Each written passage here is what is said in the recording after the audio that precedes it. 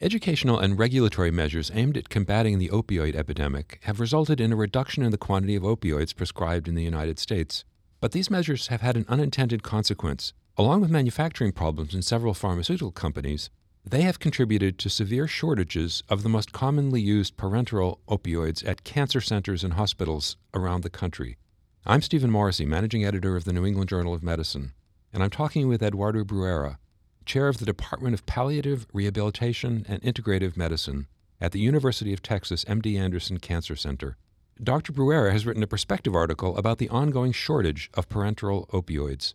Dr. Bruera, you write in your article that over the past several years, the amount and the types of opioids prescribed to patients with cancer have been changing. So what explains those trends? Thank you very much. We have seen a reduction in the morphine equivalent dose that oncologists are giving their patients before they refer them to a supportive care and palliative care team every year for the last 5 or 6 years. And the dose reduction has been about 50% overall. And there's probably a couple of explanations for this. One of them is that the process of prescribing opioids is becoming more burdensome to their practices, to the practices of oncologists and internists. And many of them choose to refer their patients directly to supportive or palliative care teams a little bit earlier than before, when the patients start perceiving pain, but also that probably they are taking other measures to treat the patients, trying to avoid using Schedule II opioids, such as using non-steroidal anti-inflammatory drugs or Schedule IV opioids, very mild opioids. And so there's probably multiple reasons for that. But certainly that's one of, as you very well pointed out, one of the unexpected consequences of the measures that we're taking to address the opioid overdose epidemic. In February, the pharmacy at your cancer center and pharmacies at many other hospitals announced severe and immediate shortages of parenteral opioids. How have you and other hospitals responded to those shortages? First, we had a lot of concerns because the three opioids that are in shortage are the three most commonly used parenteral opioids in the United States: morphine, hydromorphone, and fentanyl. And those three opioids are between 80 and 220 years old. So they're extremely old, extremely low-cost medications, and they're used very frequently for the management of postoperative pain or severe pain that needs to be stabilized. So our initial reaction was to identify measures that we could implement to bypass those shortages, including more aggressive use of opioids by mouth or transdermal uses, using uncommon opioids such as buprenorphine or nalbuphine. And in general, we tried to make sure that the patients were still receiving opioid analgesics, although the three most common and the most useful route was not that available anymore.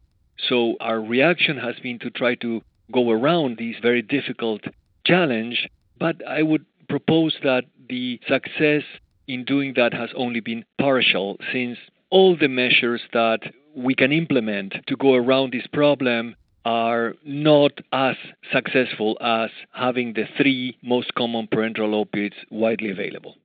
Do you have any sense of when full access to those three drugs might be restored? What's the FDA doing to address the violations in manufacturing practices that were part of what led to this? Regrettably, I'm not so aware, and it's not that clear what the relative contribution has been of the measures that require a reduction of 20% in the annual production of opioids, and to which degree they are those violations identified in manufacturers. So the timing for the resolution of this problem is unknown, and most of the regulatory authorities and institutions are planning medium to long-term ways of addressing these shortages, since they do not seem to be short-term problems. In fact, in your article, you talk about several ways in which hospitals can reduce the risk of medication errors and delayed analgesia during this shortage, which, as you say, may be long-term.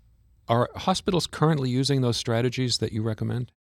Overwhelmingly, the institutions are not applying those strategies in a coordinated fashion. The use of the electronic health record to assist physicians immediately, identifying when an opioid they're prescribing is currently not available, and advising for immediate alternative opioids and the right dose that is necessary might be a wonderful measure, but it requires some time, and usually modification of EHRs can be quite expensive. The use of less common opioids, including nalbuphine, buprenorphine, or rectal methadone, they are all options, but they're potentially complex because change from one opioid to another has considerable interpersonal variability, and so it requires adjustment in dose and monitoring for side effects. And finally, what might be a solution that is a rapid consult to a supportive and palliative care team is not widely available, since teams of supportive and palliative care physicians were already understaffed before the overdose epidemic. So it's not likely to be readily available, especially in less complex medical centers. Another potential solution that you describe is the establishment of strategic opioid reserves in hospital pharmacies. What would be required to actually do that, and is it feasible? We believe it's feasible. The main problem that has occurred since the opioid shortage started has been the unreliable supplies. So there are moments when a certain parenteral opioid becomes available, and then that one is in shortage, and then the problem happens with another one. So organizing ways in which the same as there's a strategic oil reserve that ensures that in moments of shortage there is enough oil, I think having a strategic parenteral opioid supply is reasonable. And that will help institutions and health systems make sure that in the face of unreliable manufacturers and unreliable regulatory environment, they are still able to make those opioids available to their patients. I did learn about that in Canada when I worked there, and we learned it from many other colleagues, is that producing parenteral opioids from powder by hospital pharmacists is also a wonderful opportunity. And that would allow pharmacists to keep those powder supplies so that they could then be strategically used to produce parenteral opioids in moments of shortage. In many Canadian hospitals, they are produced year-long, not in cases of shortage. But if we chose to do that in the United States, we could say that those powder supplies would be a wonderful strategic reserve that could be then rapidly used to produce parenteral opioids in cases of shortage. Finally, you note in your article that most hospitalized patients and almost all patients with cancer need opioids, at least temporarily, and that it's impossible to appropriately treat all of them unless physicians are able and willing to prescribe opioids. So how can physicians be encouraged to continue prescribing opioids to their patients who need them? And this is a wonderful question. There is unfortunately no way we are going to be able to make the prescription of opioids a specialty, something that is completely limited to specialists such as supportive care, palliative care, and pain specialists, because there are just not enough of those around to treat the enormous number of patients who temporarily or chronically will need opioids. So I think institutions need to set strategic pain committees to address how to make it very easy for physicians to prescribe these drugs in a safe manner and to minimize the burden. One of the problems is that physicians face increasing burden in prescribing and monitoring opioids. And so institutions, by putting some resources in facilitating, checking, for example, the PDMP database for previous opioid use, making it easy to order urinary drug screens when needed, making it very easy to get referrals for complex situations within the health system. Those are measures that would encourage physicians who are still prescribing opioids to maintain the practice, and perhaps many of those who have chosen to abandon the practice of using opioids to go back and take advantage of treating pain with opioids in their patients. Thank you, Dr. Bruera.